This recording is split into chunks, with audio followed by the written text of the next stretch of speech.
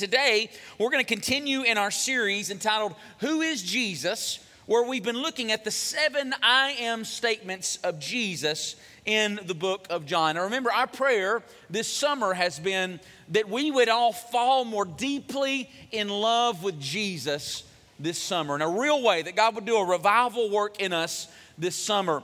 You know, this past week, we were able to do this past Sunday night, our family fireworks spectacular at Morris Ballpark. And it was an incredible event. Man, we were able to make so many seeds for the gospel and be able to connect with so many people because of that. And so we're so thankful for everybody who served to make that possible, especially our parking team. Man, we got so many compliments from our parking team, getting people in and out of there. Our pyrotechnics team, the guys who were lighting the fireworks and all that, so thankful for those guys, and so thankful you're here this morning. And as far as we know, you all have your fingers still. We're great.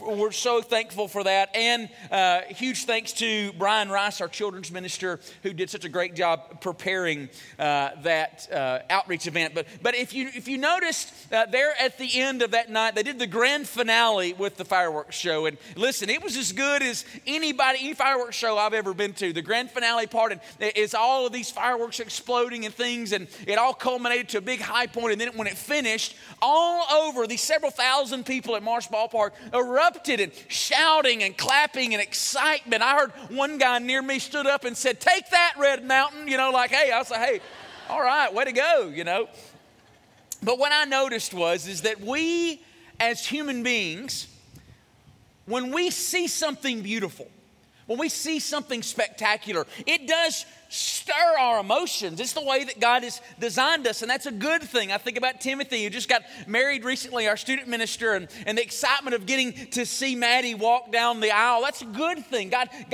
uses these things that we see and perceive and hear to stir our emotions.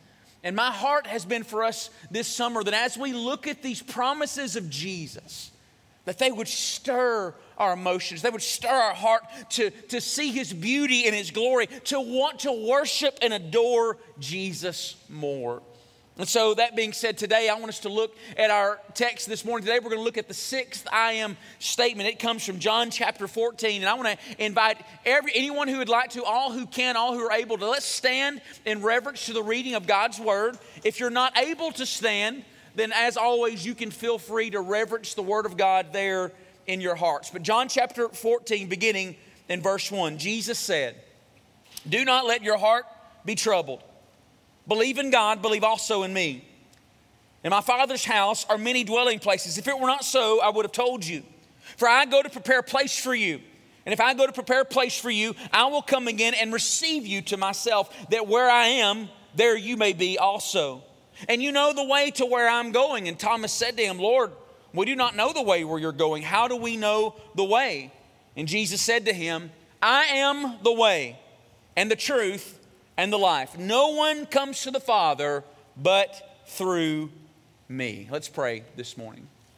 Father, I truly ask today, Lord, would you put your words, God, in my heart? God, I pray, Father, that you would speak to your people today. God, we don't want to go through the motions, Lord, today. We truly want to hear from you, and we want to hear your voice. And we pray it in Jesus' name. Amen. Would you be seated? Now, as you can see in our text this morning, it kind of begins pretty abruptly with Jesus saying to his disciples, "Do not let your hearts be troubled." Now, anytime that you see a chapter of Scripture starting off in such a way, you need to back up and see, well, why is it starting off in the reason why is that we're actually picking up in the middle of a conversation that starts in John chapter 13.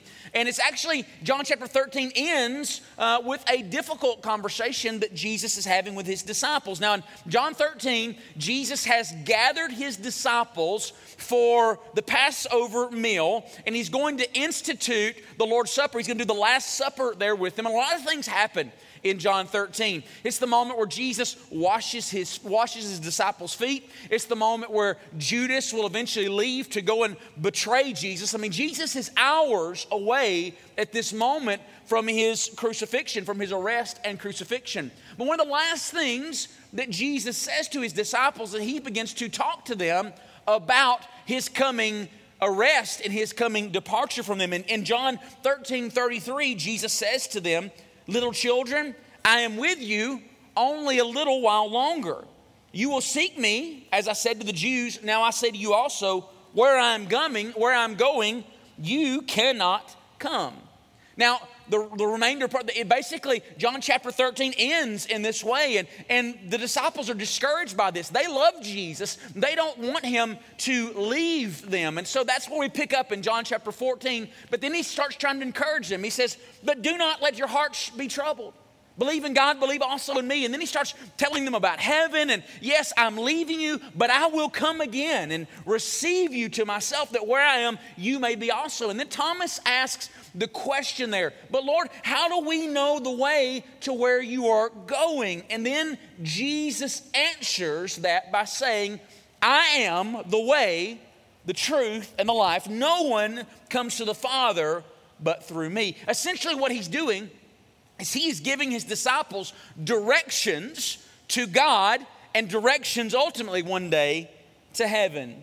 Now, have you ever been lost in a situation where you desperately needed some directions? Anybody ever been in those situations? I can remember probably one of the most desperate moments in my life. I remember needing directions were right after Kimberly and I got married. I mean, I'm 22 years old, she's 20, and I was enrolled at the New Orleans Baptist Theological Seminary, and they had an extension center here in Birmingham, but you still had to go on campus several weeks out of the year to take courses. And so Kimberly and I was going to go take my first trip to New Orleans to go to class. And I was going to be in class all day. And Kimberly wanted to go with me. We'd never been to New Orleans. You know, it seems it's a destination people like to go.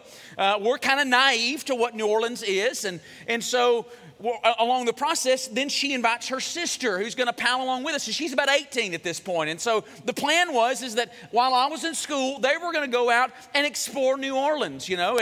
And so we go and we get there and we go to our room. And so I go to class the next morning and I come home for lunch that next day. And they're already back in the room having discovered that New Orleans is not the friendliest city in the world. It's not the safest city in the world. And they basically look at me and say, we're not leaving this room again without you. So a few days go by and they wake me up in the middle of the night. It's about 2 o'clock in the morning. And my sister-in-law is having an asthma attack because of the humidity in that area. It's been years since she'd struggled with that, but just the humidity, things really brought it on. But her inhaler that had been in her purse since like 7th grade was expired. And so they had called, this was all before they woke me up, that they had called to get the emergency number. They get it refilled, and the only place to go pick this refill up is at a Walgreens in the French Quarter, okay? It's 2 o'clock in the morning. This is before iPhones. This is before GPS on your dash. You just had to like figure it out. And so I'm trying to ask people in the lobby at this hotel how to get there. I strike out in Kimberly's red Mustang, by the way, that she had when she was 16. And I start traveling in downtown New Orleans. I get so lost. And again, not the best place in the world for this little Baptist preacher to get lost in. I finally turn a corner and I see a taxi cab.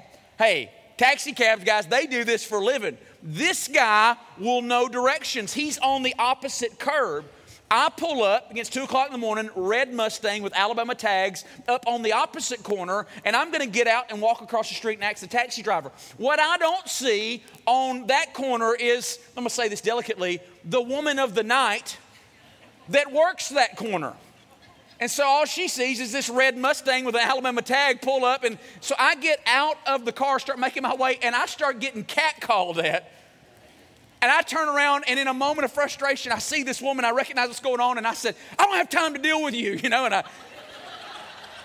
I go and I get my directions from the taxi cab driver. I make it. I get the inhaler, bring it back, all of that. Finally, when things calm down, about 4 o'clock in the morning, I'm able to look at my sister-in-law and say, do you realize what I went through to get this? Hey guys, having good directions and knowing where to go can truly change a situation. In John chapter 14, verse 6, Jesus is giving his disciples these directions. And I want us to look at this morning. So if you're keeping notes today, as we've done throughout this series, what does it mean today for Jesus to tell us that he is the way, the truth, and the life? Our first truth this morning is that we need to know that Jesus is the way. The statement that Jesus makes here, calling himself the way, is significant. It's significant because in the Greek, the word way means a traveled roadway, a path, or even a highway. Now, roads and highways were a really important thing in Jesus' day, especially since the Roman Empire was in control of most of the world at that point. And one of the most innovative things that the Roman Empire did is they began to connect their realms of authority with very sophisticated road system. And they were some of the first to do this. In fact, the Roman Empire connected the world in a way that it really had never been connected before. And so when Jesus says, I'm the way, I'm the path, they would have understood this. And so in Jesus' day, if you wanted to travel somewhere, you had to just make sure that you were on the right road, and you had to make sure that you stayed on the path. When Jesus makes the statement here saying, I am the way, or I am the path, he is saying, I am the one you have been looking for. I am the highway. I am the path. I'm the direction in life that you've been seeking. I want to give you two major truths this morning about Jesus being the way. And first, we need to know that Jesus saying that he is the way, is a promise of admission to God. Jesus saying here that he is the way means that he is the way to God. Now, this is vitally important because knowing that Jesus is the way to God has everything to do with us finding our purpose and our meaning in life. The Bible makes it clear that without Jesus, we are all lost and hopeless in this world. Jesus actually said in Luke 19:10 that the whole reason for his mission was to seek and to save people, individuals who were lost. We were people without a path, without Jesus. Church, the Bible makes it clear that not only are we people who are empty and lost without God, we're also a people who are empty and lost who will search to fill our lives with something that will meet the void in our life that we all have without God. The Bible says in Jeremiah chapter 2, verse 13, the people of God had abandoned God and had started trying to find other things in life to satisfy them. He said, for they have forsaken me, the fountain of living waters, which means they turned their back on God, and they hewn out for themselves cisterns, broken cisterns that will hold no water. God was saying, you have left me, and now you're trying to create other things in life in which you can be satisfied, but all you've done is you have gathered for yourself empty vessels and fruitless pursuits of satisfaction. Church, so many people in our world, in our own families and communities are trying to find a path in life that leads to fulfillment, that leads to satisfaction. But without Jesus, we will never arrive. Just a few weeks ago, as we were been renovating our sanctuary, I went over to see what was going on, and I got to meet a young man named Josh. He was one of the contractors. And that sanctuary renovation team is doing a fantastic job, and rightfully so. I virtually know nothing of what is going on, and that's a good thing for everybody here this morning. And so he came up to me, started to tell me when they were going to finish and all this stuff, and I was nodding. I was like, yeah, man, that sounds great. In my mind, I'm thinking, you need to talk to Jennifer. Anyway, but so I got to ask him about where he was with Jesus. And at first he said, man, I'm kind of agnostic. I don't know if I really believe, but I respect what other people believe. And so I just started to share with him my spiritual journey. Started to talk to him about what Jesus had done in my life. And you could see that God was moving and working in his life. And then he looked at me, he said, yeah, man, I've had a hard time trying to find and stay on the right path in life. Basically, he was saying, I'm searching and haven't found it yet. I was ultimately able to point him to the fact that Jesus is the way. And that's what we need to know this morning. The path that everyone is searching for is Jesus. Secondly, Jesus saying that he is the way is also a statement of exclusion directed towards other ways to God. In this verse, when Jesus says that he is the way, he is not saying that he provides a path to God.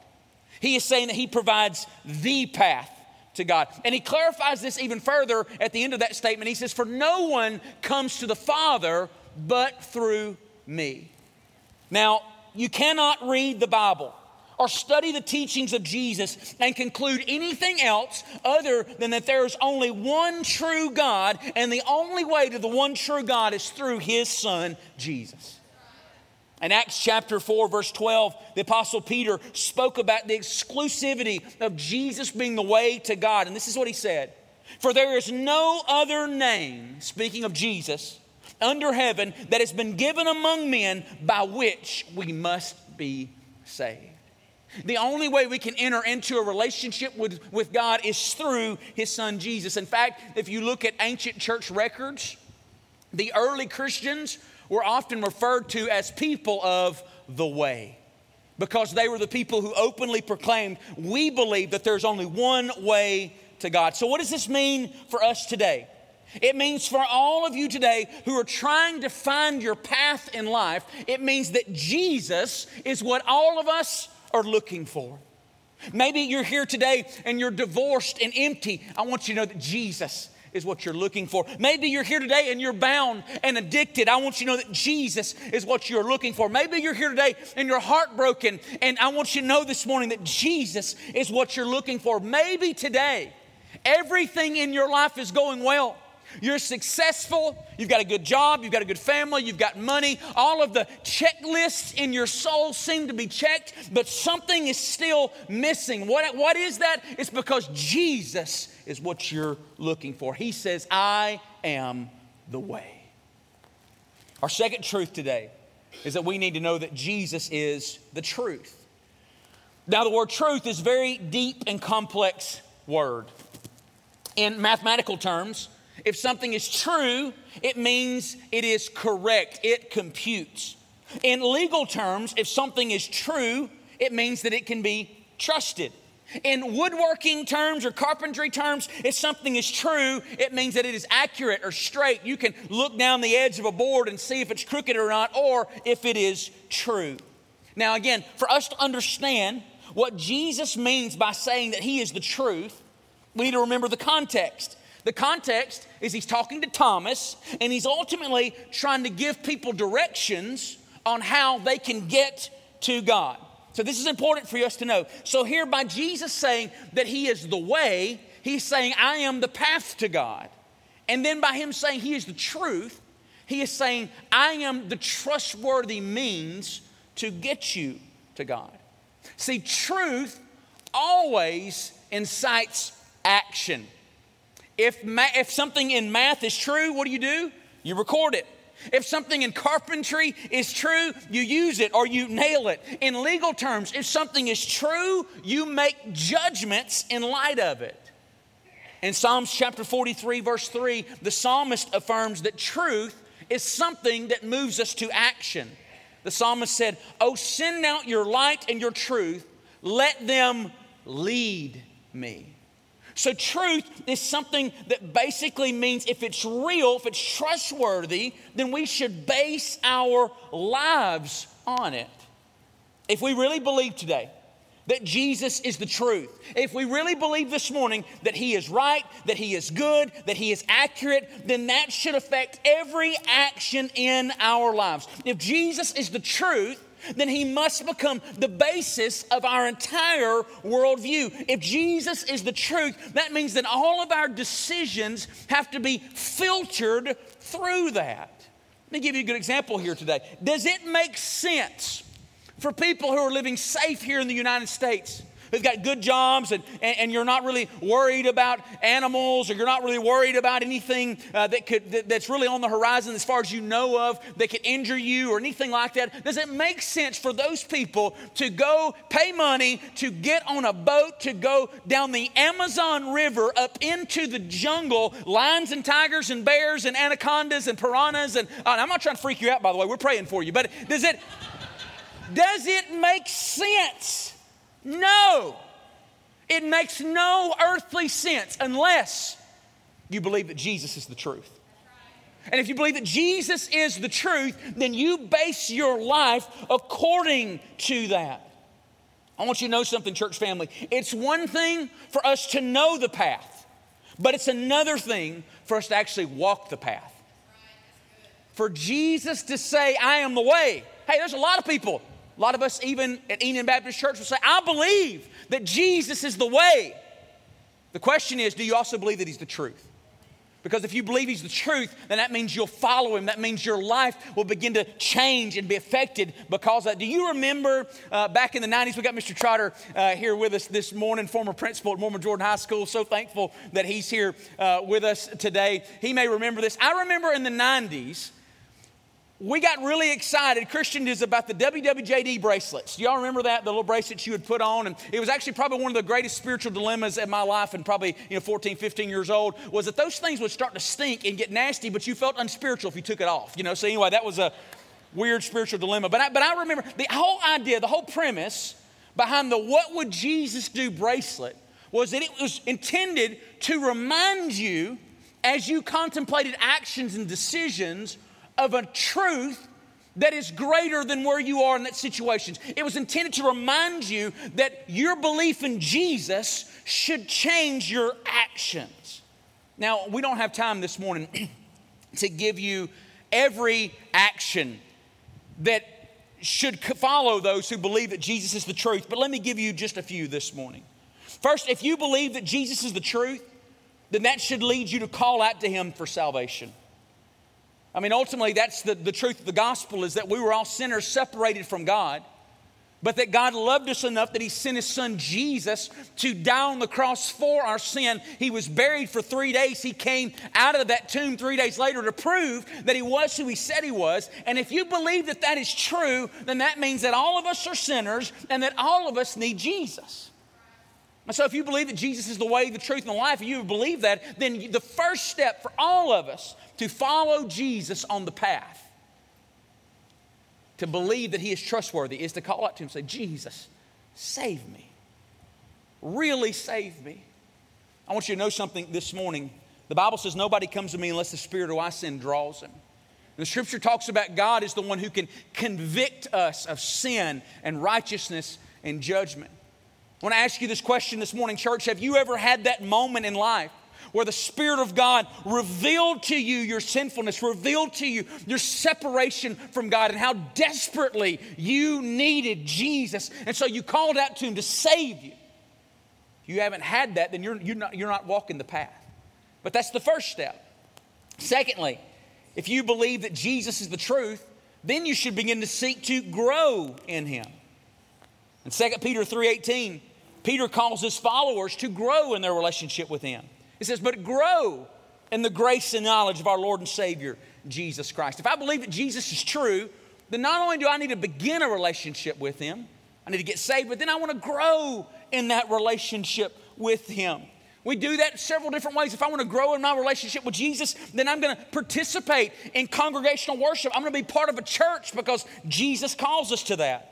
If I want to grow in my relationship with Jesus, then I'm going to meet with him regularly in prayer and in worship. If I believe that Jesus is the truth, then I'm going to want to know more about him in his word. God's going to begin to draw me towards him in those things.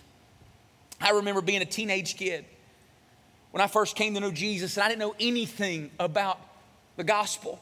But I remember my mom is here this morning, and my mom can tell you this. But I remember when I first came to Jesus, man, and the Lord just captured me. All I wanted to do was know more about him. And I would close my bedroom door, and I would put my little Christian CD on. And I would read my Bible, and I would pray for hours and just meet with God and say, "God, I just want to know you more." I remember it would frustrate my brother, who was not a believer at that point, so much so that he would come across the hall. He would open my door, and he would say, "Hey, listen, Zach, I'm glad you're all spiritual and everything, but you and Jesus need to keep it down in here. I'm trying to sleep." You know what, guys? God deserves no less from me today. My desire to hunger for him, my desire to long for him needs to be just as much today, and he calls us to that. And then finally, if you believe that Jesus is the truth, then you should give your life to serve him. The scripture makes it clear in Luke chapter 9, verses 23 through 24. Jesus says, "If anyone wishes to come after me, he must deny himself, take up his cross daily, and follow me. For whoever wishes to save his life will lose it. But whoever loses his life for my sake, he is the one who will gain it." Jesus reveals to us here the key to happiness in life. And the key to happiness in life is serving God, not serving yourself. Ultimately, that's the key. Jesus says, I'm the path, I'm the way to God, and if you trust me, you're going to follow me. And one of the things that he's going to lead you into is he's going to lead you to begin to serve him. Now, does that mean that everybody needs to quit their job and go into vocational ministry? No. Does that mean some of you may? Yeah, absolutely. I remember a friend of mine when I was in Arkansas. He was a very high-powered attorney. He was an attorney for the Walton Foundation, which was connected to Walmart. And he was a godly guy. Came to church, loved the Lord, read his Bible. And he joined my discipleship group. And regularly, weekly, he kept talking about he felt like something was missing in his life. At some points, he was like, man, I just feel like, am I wasting my time in a secular workplace and doing law and these things and working with foundations? And he was just wrestling all the time. He just never felt like he was satisfied. But he's like, I'm reading my Bible, I'm going to church, I'm doing those things. One night, I was taking different guys in my discipleship group out to go and knock on doors to give away blessing bags like we do here, just to share the gospel and pray with people in our community. He went with me this night. And so we went to a couple different homes and we had some good visits, but we went to that one home of that one lady that was a divine appointment. It was that lady that God had prepared. And she was a Christian who was far separated from God. She had gotten off the path. God still loved her, but she had gotten off the path. And she said that she had gotten up that morning and she had prayed, oh God, if you could forgive me, if you would only let me know that you still love me, oh God, can I even come back to you? And we showed up on her door that night to ask her how we could pray for you. We were able to encourage her in Jesus. And God just did a revival work in this young lady's heart right there on this doorstep. We got to pray for her and encourage her. And we walked away just, wow, how cool was that God let us be vessels in his story, that God was working in that moment. And this is what Scott said to me in the car. He said, this is what I've been missing. This is what I've been missing. He didn't need to quit his job. He didn't need to change directions. He didn't really need to change anything he was doing except engage himself in the work. Friends, again, there's a difference in knowing the path and walking the path. Jesus says, I'm the way. But then he also says, I'm the truth. He says, I'm trustworthy. Some of you this morning, God may be calling you to go all in. Maybe to go all in with Jesus, to take some next steps for his name and his glory. Maybe it's just the next step of like getting connected in a life group. Maybe it's to join a church family. Maybe it's to begin to go to that college and grads Bible study. Maybe whatever it may be. Maybe it's to begin a 1-year Bible reading plan. Maybe it's to go and confess some hidden sin to a brother in Christ or a sister in Christ, to say, I want freedom in this area. Whatever it may be, we believe that God can be working and moving if we'll trust it. So our first two truths today is that Jesus says, I am the way, which means he's the path. He says, I am the truth, which means we should trust him and follow him. And our final truth today that we need to know is that Jesus is the life. By Jesus saying here that he is the life, he's essentially telling us the promise of what comes if we follow him. Basically, he's the way, he is the path, he's the truth. We need to follow him on the path. But if we follow him, he says, I will lead you to life. You know, John references God promising life over and over and over again in the gospel. And one of the earlier I am statements in John 6:35, Jesus says, I am the bread of life. In John 10:10, Jesus said, the thief has come to steal, kill, and destroy. I have come that they may have life and have it abundantly. Now, I think all of us understand that life is a good thing, because if you don't have life, then what are you? You are dead. But the question we need to ask today is, what does it mean for Jesus to promise to give us life? We talked a little bit about this last week in John 11:25, where Jesus said, I am the resurrection and the life. When Jesus says, I want to promise to give you life, he's promising two things. He promises to give you spiritual life, and he promises to give you eternal life. Spiritual life is that which Jesus promises to give his followers, and it's a reference to when God transforms and indwells his followers in a real and tangible way.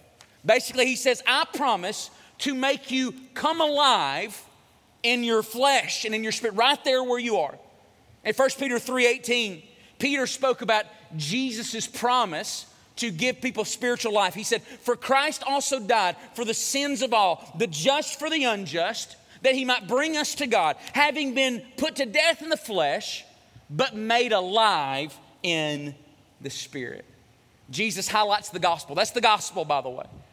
Jesus died for our sins, the just for the unjust. If we repent of our sins, we are reconciled to God. We're brought back to God. And what's the end result? He makes us alive. Now, I'm a gardener. And one of the things that's going on in my garden right now is we've got a lot of squash going on. And by the way, one squash plant will go a long way. A friend of mine that used to do a garden in northwest Alabama, he used to say, "Hey, in Winston County, in the summertime, you better lock your doors." And I was like, "Well, why is that?" And he said, "Because somebody will leave squash in it, you know." But one of the things that I do as a gardener is often I will start my seeds out in smaller planters and then transplant them to my garden. And the reason why is because first it allows me to nourish those vulnerable seedlings a little bit more, but it also allows me to see which seeds are going to live and which ones are going to die. See, a living plant, it will root, it will grow, it will put out leaves, and it'll perk up. But a dead plant will wilt, it will dry out, it will turn dark, and eventually it'll fall over. Church, this is what I want you to know this morning. If you're truly alive in Jesus, it'll be evident. If you're truly alive in Jesus, it will be seen. Galatians chapter 5, the Apostle Paul gives us some fruits of what it looks like to be alive in Jesus. He says love is a fruit of those who are alive in Jesus through the Spirit of God. God begins to cause you to love God and love others. I'm going to ask you the question this morning. Are you spiritually alive today? And is that evident by the love that you have for other people? You would say, "Well, Pastor Zach, we're in church. Surely everybody loves everybody." Let me say this to you this morning. The Bible makes it clear that there are those who will claim to be followers of Jesus that one day will stand before God and He will say, "Depart from me, I never knew you." Sometimes some of the angriest, orneriest people in the world you can find in church. Let me say this to you this morning. Do you love? Are you known by your love? Do you have the life of God in you? Your joy. Yes, we all go through sorrow and hardship, and joy does not mean you don't deal with sadness, but joy means that there's an inner level of assurance and knowing that God is near you. Do you have joy in your life? Do you have peace of knowing that God is with you? And he goes on through this whole list of patience, kindness, goodness, faithfulness, gentleness, self-control. All of these things are evidences that the life of God is in you. Ask you a question this morning. Do you know Jesus is the path? Are you following Jesus in the path? If you are, it will be seen in your life. You will have the life of God on you. You ever been around those people that just the life of God just flows on them? It's like you get around them and you just leave encouraged. You leave joyful. You leave as though they have poured into you. Are we those type of people today? That's what God wants for us this morning. And then he promises also that life. He also promises to give us eternal life. We talked about that a little bit last week, but it should never be something that becomes familiar. Talking about going to heaven one day, church, should not be something that becomes ho-hum, becomes just something average that we look past as believers. In fact, it was the promise of heaven that sustained God's people throughout church history in ways that we could not imagine in moments of difficulty. As Paul faced death, he said, "For I am already being poured out as a drink offering, and the time of my departure has come. I have fought the good fight. I have finished the course. I have kept the faith. And in the future, there is laid up for me the crown of righteousness, which the Lord, the righteous judge, will award to me on that day. And not only to me, but to all of those who have loved his appearing." Friends, does the life of God well up within us that causes us to long for heaven?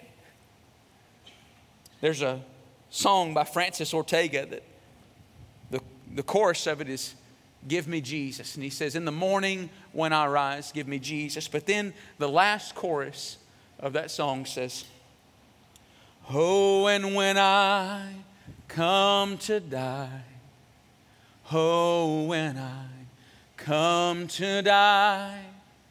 Oh, when I come to die. Give me Jesus.